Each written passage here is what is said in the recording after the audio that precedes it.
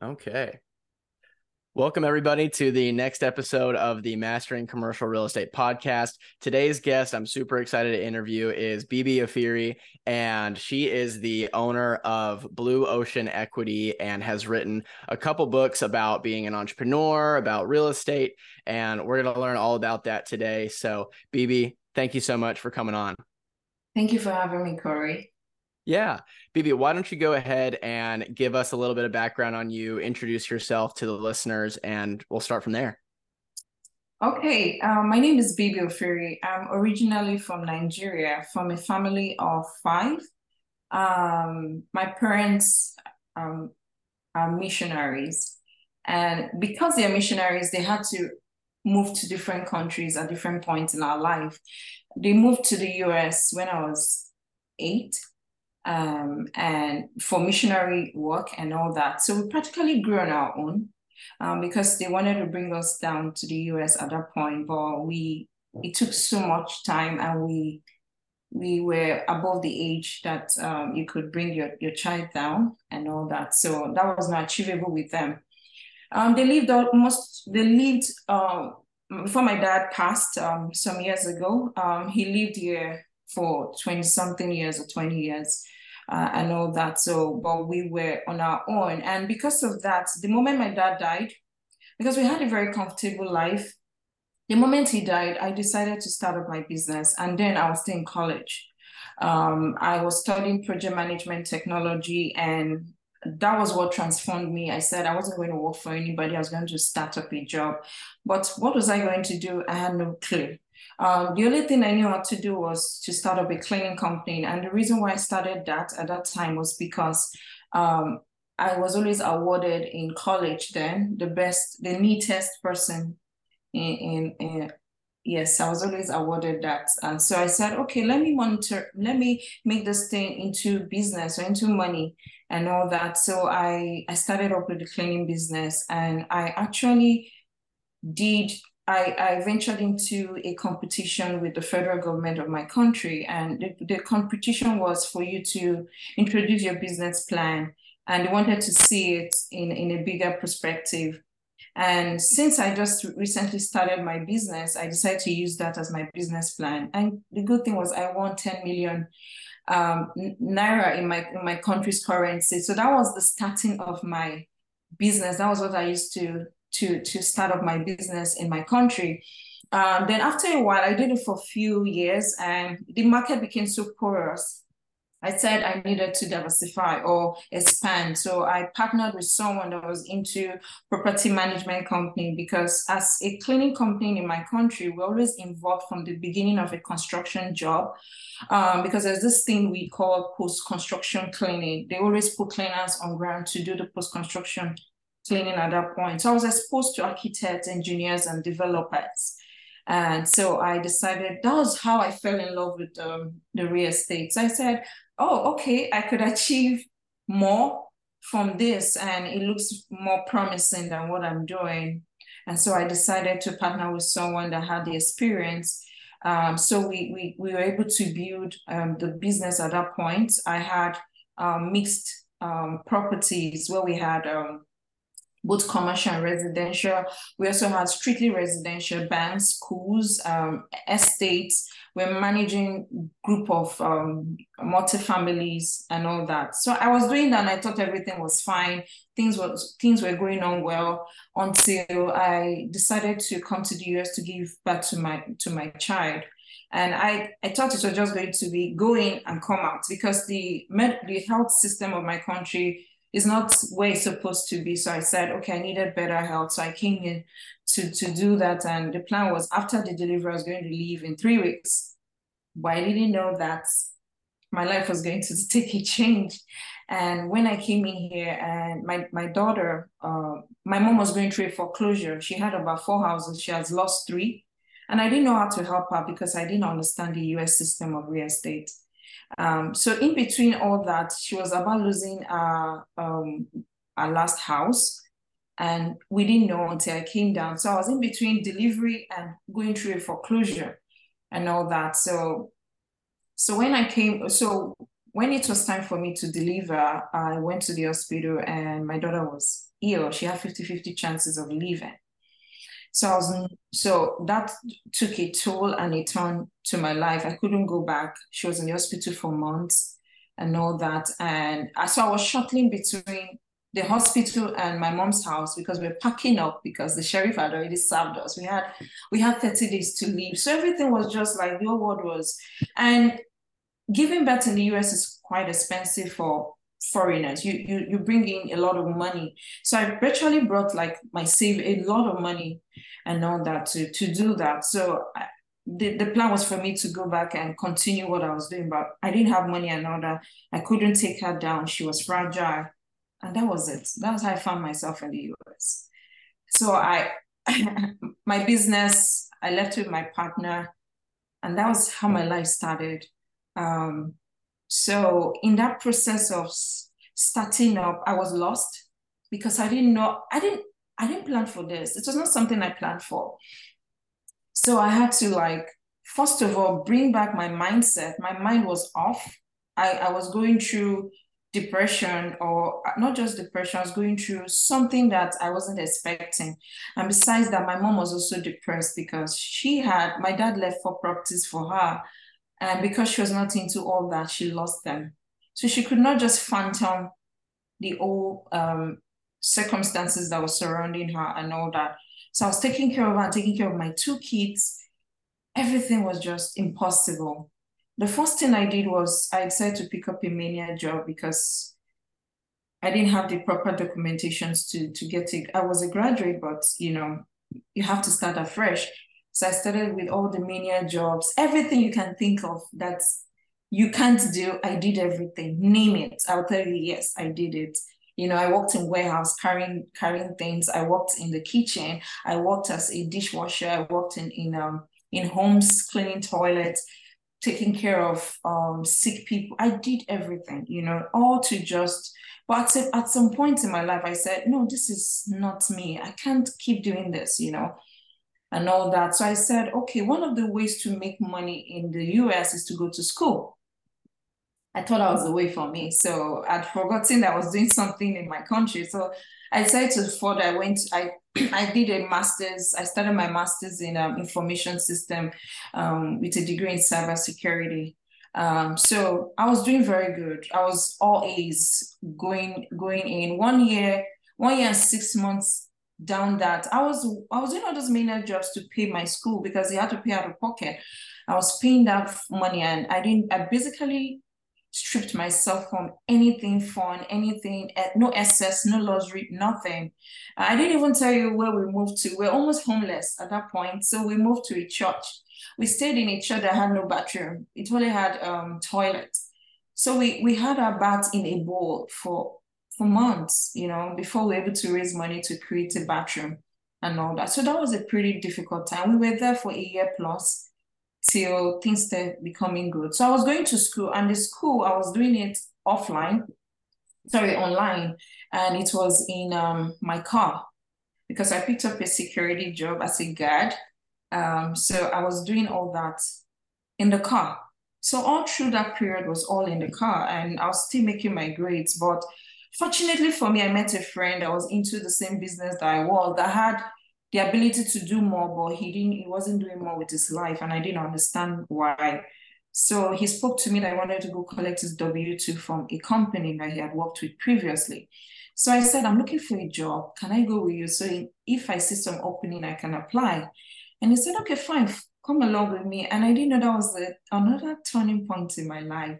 So I got to that place, and the person didn't have a secretary. So we had to wait. He was the one attending to people. So for some reasons, I had to ask him, oh, sorry, is there nobody that's supposed to be seated there and all that? I was just curious about the whole thing. And he said, my secretary just resigned yesterday. I said, okay. Actually, I came because he had a security firm, big business, was doing very well. I actually came to apply for a security job, but I'm very good at this, very good at administrative work. If you give me the opportunity, I just started pitching myself to him, and he was just like, seriously? I was like, yes. So he was like, I think he was desperate to get someone because he didn't have time.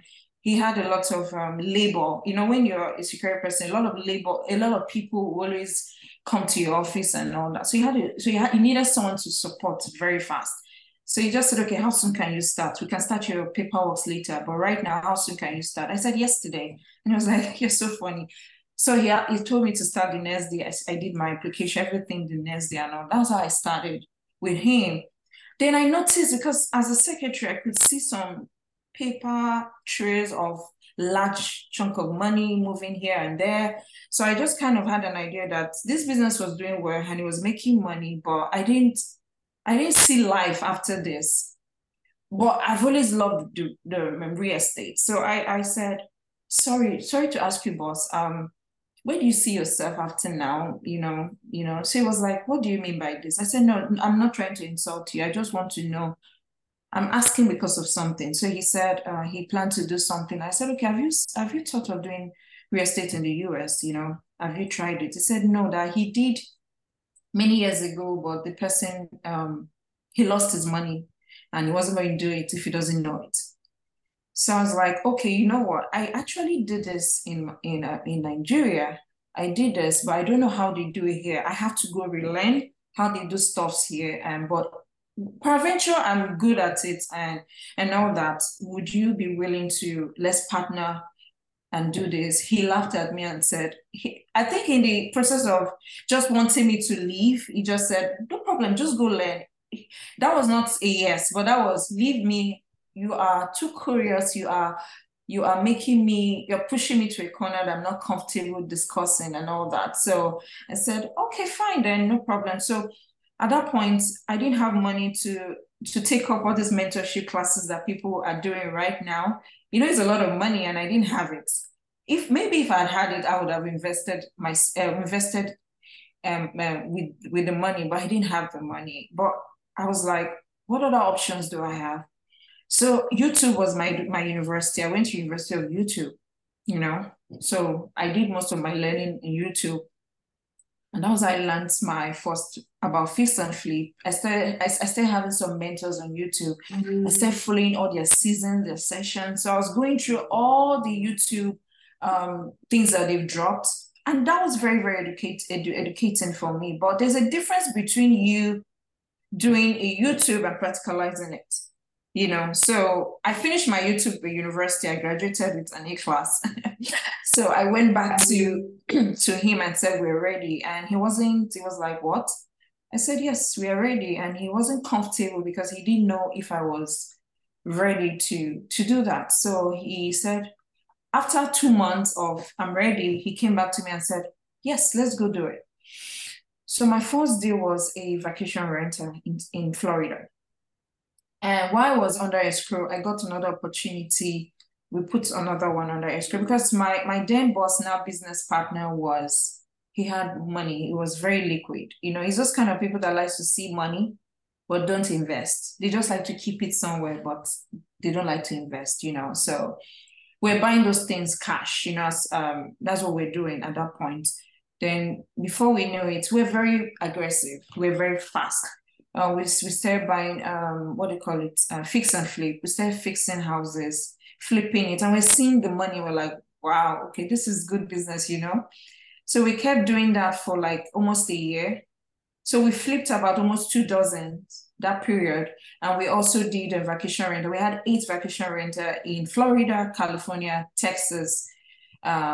We had those vacation rentals there. So things were doing well, but I'm not comfortable remaining in one level when I know I can achieve more. So I said, I think we should go into multifamily. That same year when we started, we need to go into that. And he was like, really? I said, yes.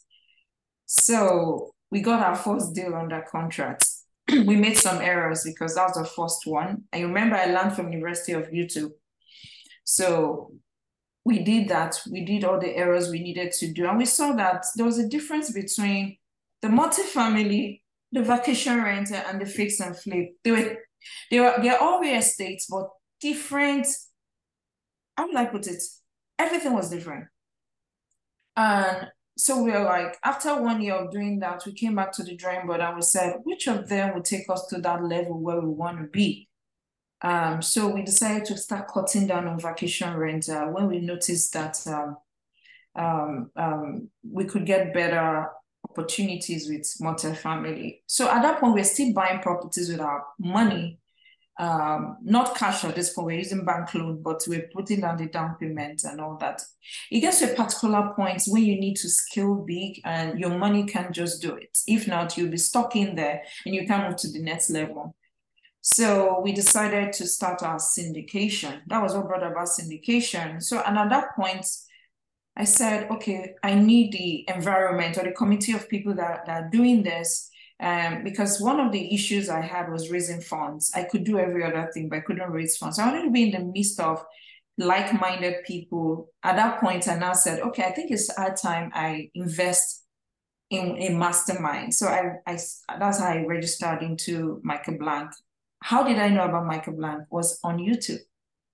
I went to YouTube, I typed multifamily for dummies. And the first person that popped up was Michael Blank. So I listened to him, I said, kind of like, I like his humility. I like the teachings and all that. So I called the office and I told them, actually, I'm experienced. I've done this before. I don't need the newbies kind of package. I needed just a brush up kind of package. And I also want to be in the environment and be among people that have the same goal as I do. And that was how I started with Michael Blanc. And because I was already into multifamily, it was not difficult for me to get good deals under contract. I think that was not my problem. I was getting deals than getting funds for for the deals. So I got 3 deals all at once, very fantastic deals and returns. I dropped out of one because I do my underwriting from the beginning to the end of my deal. Because things change. I just want to see how my previous underwriting relates with the now and all that. So at that point, I couldn't move ahead with one of them. We stepped back on that. But the other 2, we closed on them, and those deals are doing very well and all that. So this is my journey so far. It's been up, down, and this is where we are right now. Well, Bibi, that is absolutely incredible. Your story is truly inspiring with all the adversity that you experienced early on and everything that you went through with you and your family, but never giving up, always searching for a better life for you and your family, and always learning, always, like you said, being curious is such an important aspect of being an entrepreneur, being a successful entrepreneur, and being able to get things done in a short amount of time, because as I'm sure you know, there's so much to learn, especially with just real estate. And you've done so many different jobs, roles, and everything, and you always were looking for something better. And I love what you said about, it's tough to be in one spot when you know you can achieve more. And that's something that, I really relate to. If I know that I'm in a space where I can do more, I can't ever feel comfortable. I can't ever feel good in that situation. But really excited for everything that you have in your pipeline, and in your company. Blue Ocean has over 100 million, just over 100 million in assets under management. Is that correct? Yes, we are not up to 100 million, but we are almost there. We have almost 1,000 units under our belt. And we have some coming under contract in a week. So we are getting there. That's no joke. Yeah, that's incredible. And how long? That's over, and I'm going off your website, about 8 projects to get to those almost 1,000 units, 100 million under management. Yes. How long from the first investment to now were you acquiring these investments? How long did it take to get this portfolio? Should I say it took us almost 4 years, 3 years plus, to get this portfolio. I think we might have achieved more if we knew what we know now, because at the beginning, money was not the problem.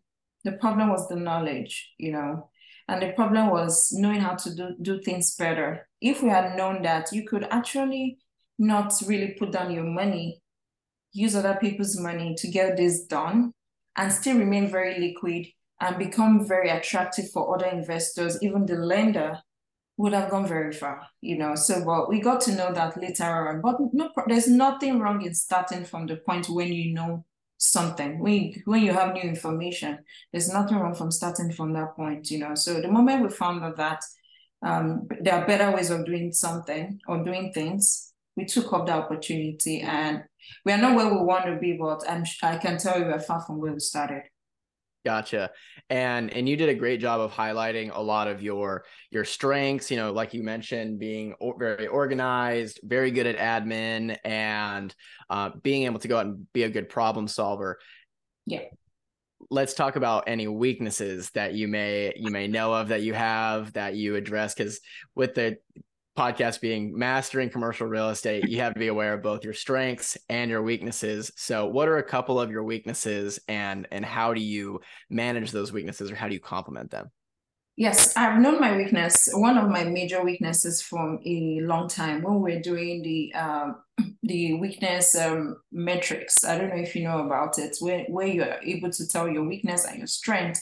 I did that many years ago, and in that process, we're asked to identify our temperament, and I discovered I was a sanguine melancholy. That is someone that is very determined and someone that is very organized. So that was my mixture. So I already knew those are very powerful combination of someone's temperament, but it can also, this how good it is, it can also harm you as well.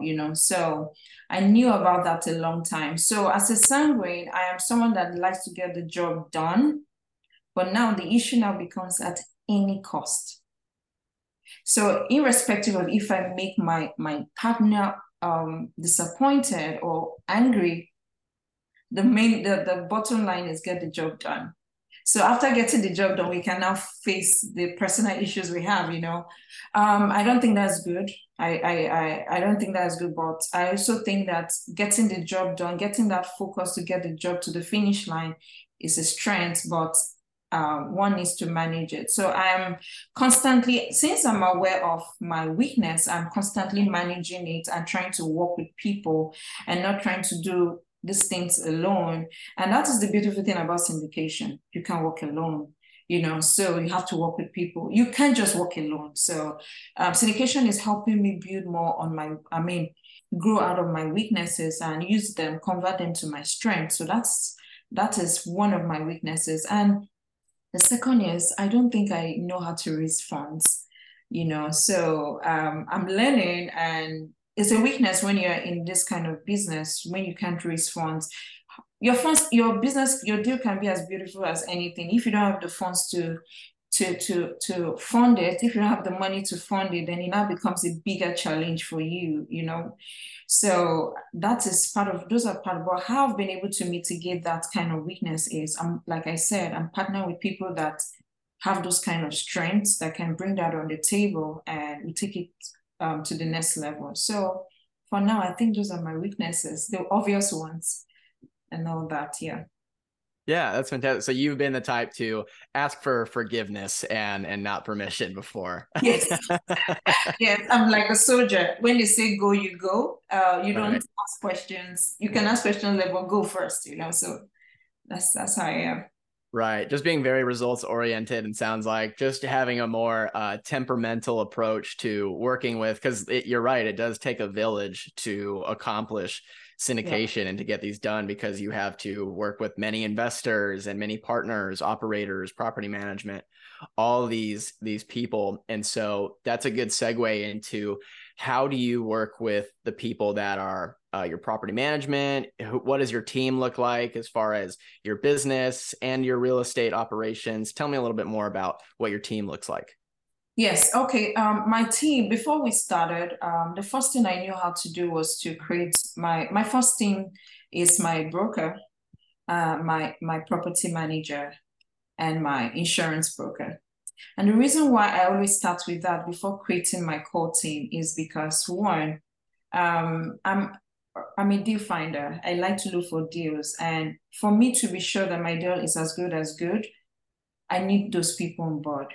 I need them to give me my debt, like a soft quote on debt. I need my insurance to also give me a soft quote on insurance. I need my property management company to tell me that they can manage it and give me their own perspective in terms of income and expenses, irrespective of if I'm going to also do my market due diligence and all that. I still have them on it.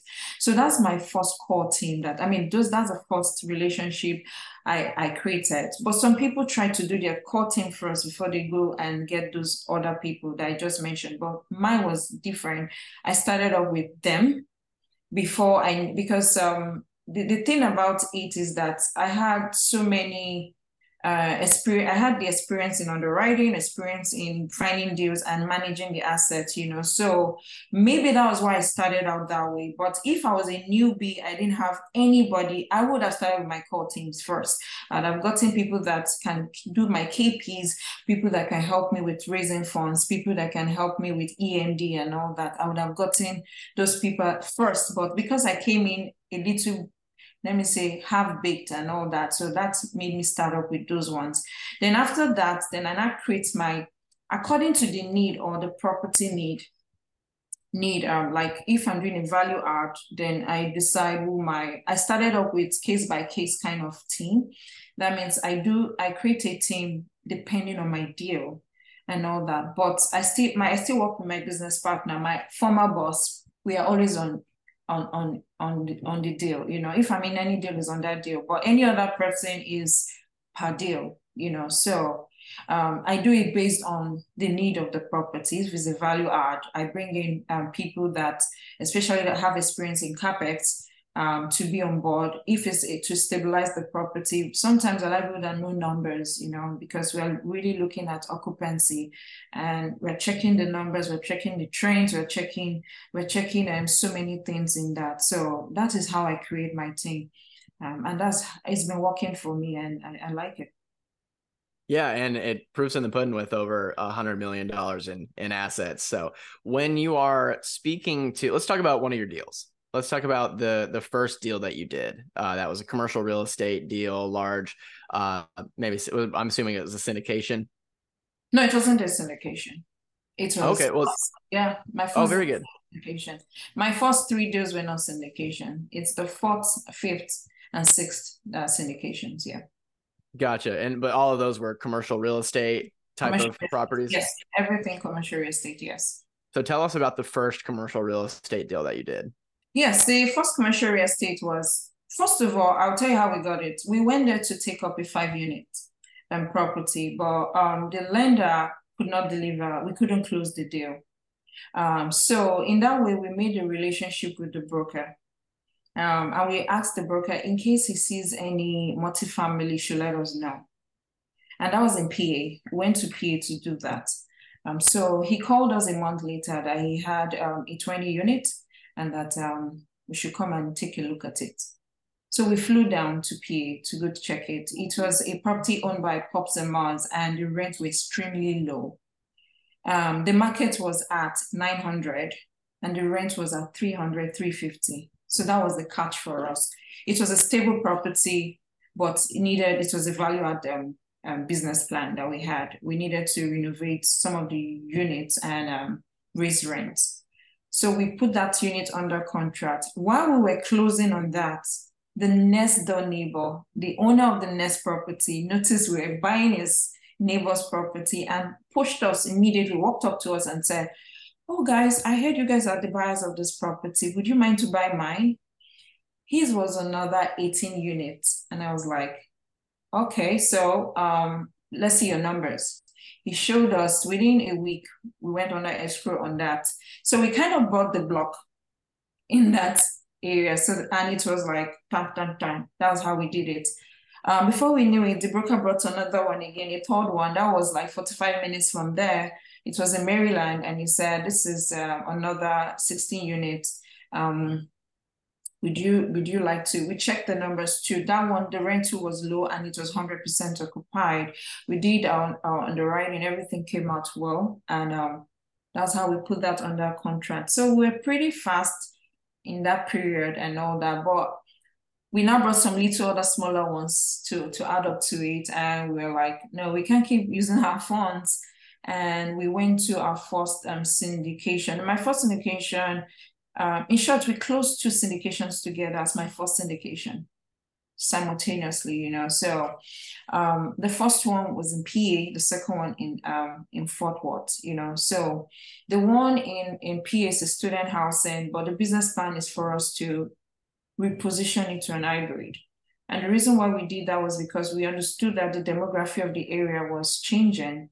And that took us, we did some study in that area. We met with the county because we wanted to understand the future projections of that area. And they told us about it. And we knew that this is a student housing, but in a year or so, or 2 years, we are going to have working class people in this area and all that. And that was the business plan. And as I speak with you, that is what we did to that property. And the other one is a value add, 100% occupied, pretty stable property in Dallas, in Fort Worth, Texas, very stable property and all that. The idea was for us to renovate the interior and also do the exterior, but so that we can push up rent to market. But as we started doing that, we noticed that we could increase the rent even without without doing renovations in those units, because those tenants had stayed in those property for many years and they were not comfortable leaving or moving out. They just wanted to stay at any cost.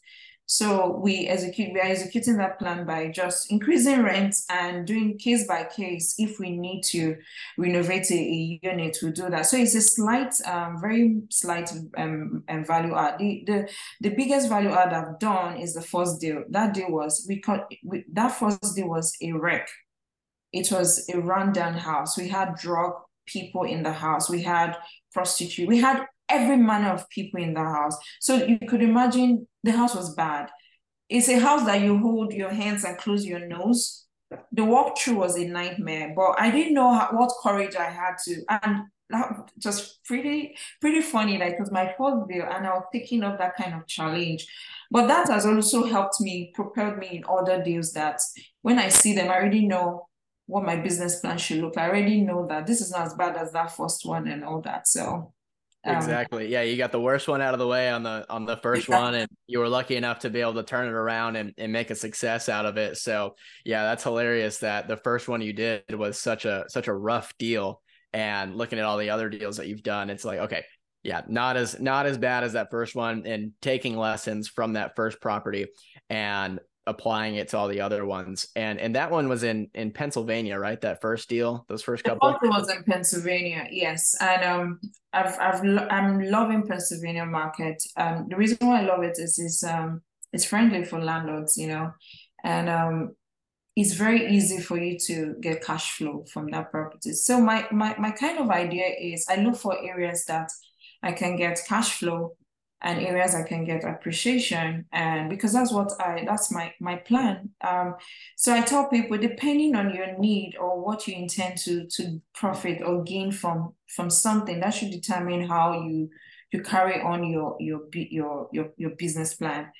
For example, I've seen people that have always been in fix and flip and they remain there. You know why? Because they know what they want. They've already structured the goal, and fix and flip fits into that goal, and they're doing very well with it.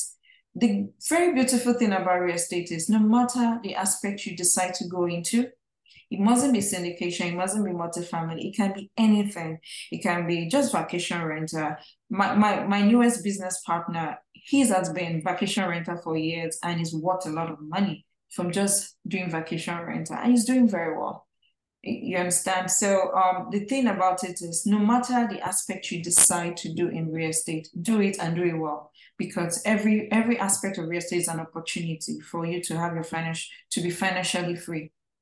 That's what I learned in my process, because everything was good, but I still prefer multifamily because of the benefits it brings, a lot more benefit than the other ones. Right. And when I'm speaking with new investors and we're saying, well, we focus on multifamily, and they may ask, well, why don't you look at retail or office or industrial or other asset classes? And we kind of look at some other deals here and there, but multifamily for us has just been such a solid, and there's a couple benefits to it, right? Is the solid solidness of cash flow, which you mentioned, appreciation. You have a better aspect and potential for appreciation on multifamily as an asset that's just such a hot commodity right now and has been for the last 5-10 years. Mhm. And also you have banks can easily lend on it. They can easily look at the financials and they're pretty attuned to that, whereas some other assets can kind of be a hodgepodge and be a little bit harder to get an idea from the lender's perspective of how much they can look at it and what their risk assessment is. And so when you are looking at properties and running your own risk assessments, what are some of the things that would shy you away from looking at a property? What are some red flags that you stay away from other than just the numbers?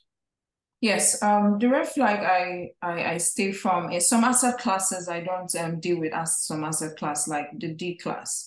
And yes, some people tell you that you can cash flow a lot from those D class properties. I do not do D class because one, it's a lot of work.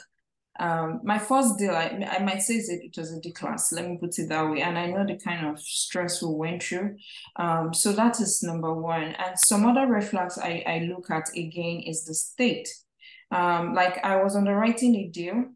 The deal was so good, very good, good returns, good everything. But when we were doing our due diligence and checking the market, we found out that the area was declining. That means people were moving out of that area. So those are red flags for me. Why are they moving? Do they have a single employer in that area? So apart from the numbers, I look at the demography of that area. And I don't just look at, I look at the population growth, how well and how fast is it growing, and the employment. I look at that a lot. If the employers are leaving, then people go to where the money is. So if they are leaving, then what are we doing here? Everybody will definitely move one day, and you don't need that for your property. I know that. Then I look at the policies in that state. We have properties in California, and we have a tenant that not paid us for 3 months, and we can't just take her out just like that. We have to give her 60 days. So let's say 5 months, 6 months, won't get paid. But that cannot happen in PA. That cannot happen in Texas.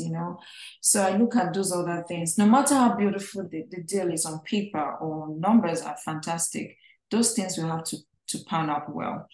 Then another major thing is management. If I don't have the right property manager in that area to do my deal, because not all areas, I've seen areas that it's very difficult for you to get it's a good property management company to do. So if I don't have that strong relationship with a good property management company, I might not venture into that market. So in that way, what I do is I stick to 2 or 3 states that I know. I've done the due diligence in terms of the market. I'm aware of the market. I know what happens in the market, and I know the future projections of that market. Once I'm comfortable with that, then the number now comes in play. So I now start checking out the numbers, if the numbers works well. But that does not also mean I also continuously look at the property if there are a lot of deferred maintenance, because for me, I do not like large value add properties or repositionings. No, I don't do that. So even if the numbers are good, when it's becoming to a very large extent, I walk away from, because that's not my business plan. For somebody else, that might be the attraction for them, but for me, no, I just stop it at that point. So these are the red flags I look out for. Yeah, and I agree personally with the not looking at a property that has such a large amount of value add, or like you said, repositioning. There's just so much, because you have to pad for so much additional risk and time in those deals. And those deals can look very attractive because they have so much potential, and there's such a big delta between where they're at and where they can be. But I think you're absolutely right. I agree with that.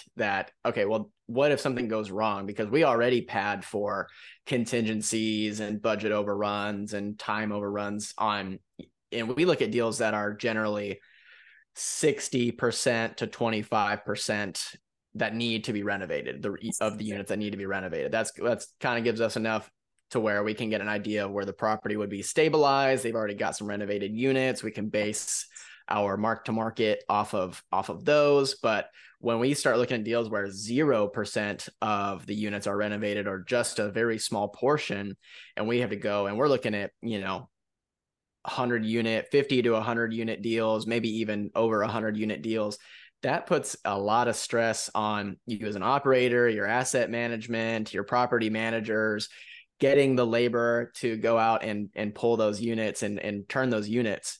That's something that's just, you have to run. Some people love that and they can do that, especially if they have a large renovation background. Like if they were a fix and flipper that moved into multifamily, that would be perfect. And you could probably partner with somebody like that. But for us, where we have a more limited background in renovation and everything, we like to keep things a little more simple, a little more streamlined. And it sounds like, and you do the same thing. Yeah, let me also say this. Part of my business plan is if it's a value add, I always plan to do 50% of whatever is on ground. So if peradventure I come into a place they've not done, is still in its classic form, I always plan for 50%. I'm ready to only upgrade 50% of it and leave the other 50% as and is as a meat for the next buyer to take over. You understand? So that is my business plan. I don't really like very heavy value add, just like I stated earlier on. Right. And so on these syndication deals that you've accomplished, what was the raising capital process like for you? And what was your experience, since you had mentioned earlier that was not too much of a strong point on your side? So how did you get that accomplished, with that being said? Yes, because like I said, it's not my strong point. I had to partner with people that knew how to raise.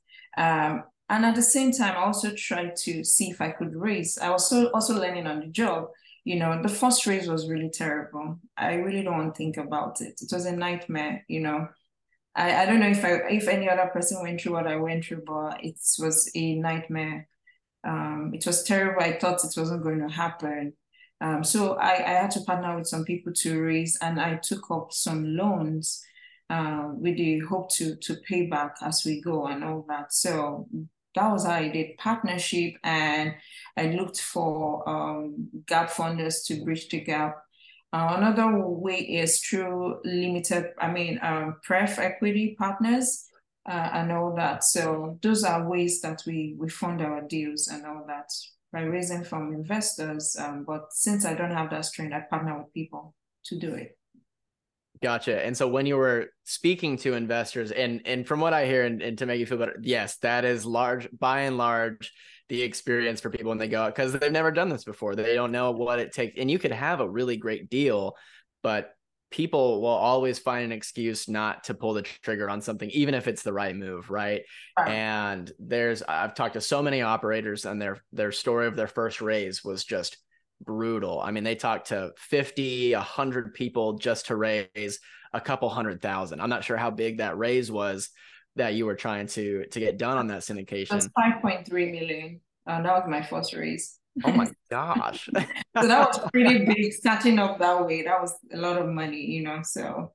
Yeah, that is a huge raise to go on your first. So that's what I love about your story and about you. So you are not scared of anything. There's I not was scared. No, don't say I wasn't scared. I was scared, as scared, but I just had courage, and I had faith. I'm a Christian, so I had faith, and I knew that God was going to see me through in everything and all that. So it was very scary. I wouldn't lie to you, but I just had this belief in my mind. I said, "You will do it. You can do it. Keep going. Keep going."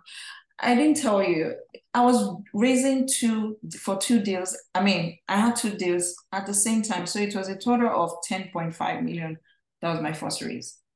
Wow. So that is incredible. Congratulate, because you pulled it off, right? You pulled it off at the end of the put it off, but it was That is insane. I mean, and that kind of puts us into the mindset portion of some of the questions. I mean, you have so much courage, and it's based on the rock of your faith. What is, your why? A lot of people ask, like, what's your why? Why are you doing this? What's the reason for working this hard and putting yourself in this position instead of just maybe going out and getting a normal job and living, let's just call it a normal life. My number one why, and it's to be very odd for some people because I don't hear people saying it's for myself. To have that fulfillment, that's my first why. My second why is for those two kids behind me that you can see in that picture, is also for them. I I did not have the ability to stay with my parents. Like I told you from the beginning, I didn't grow up with them, because they were doing the lost work. They were not available, they were busy with work. So this kind of helps me have that communion. I have time for my kids. So it's very personal for me that I need to do something that will create that time for me to have with family, for my kids and for myself. So that is one of my biggest why. Myself and for my kids. That's perfect. It's beautiful. And as we wrap up here, and it's been a pleasure and an honor having you on and hearing about your story. I mean, this is an incredible story from you, and I'm so happy that we were able to get this on the show, and me personally to hear it from you and get a relationship going with you. So where can people find more information about you? How can people stay up to date with your offerings, what you're doing? You've got a couple books that you've written. Yeah. Really, you can find me on my Instagram page, and not just that. I'm doing an asset management session. I've been doing some series on asset management. They can find me on YouTube, MFC on YouTube, anytime. We have some episodes there already, and Instagram, and from our website www.blueoceancashflow.com.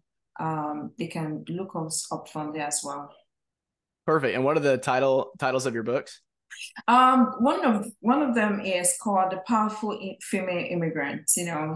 As immigrants, we go through a lot. I co-wrote it with, co-authored it with some beautiful ladies that are also immigrants and all that.